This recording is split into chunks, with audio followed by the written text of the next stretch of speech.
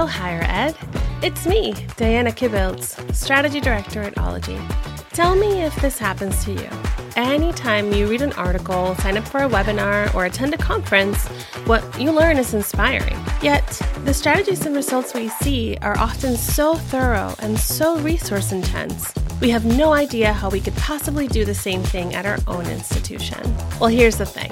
True success, in enrollment especially, is a combination of consistent, focused, manageable efforts. And that is what this podcast is all about, talking tactics. In this new Enrollify Network podcast, we'll devote each episode to a single tactic that moved the needle on any enrollment metric.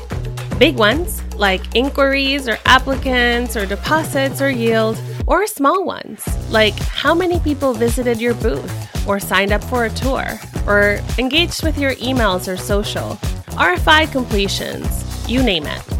The catch? The tactic had to be done with limited resources, either by a single person, a small but mighty team, limited time, or without a lot of money.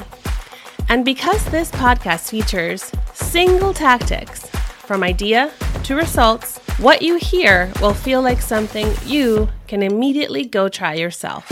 Listen and follow Talking Tactics to learn from and celebrate your most creative and resourceful peers reaching enrollment success one tactic at a time.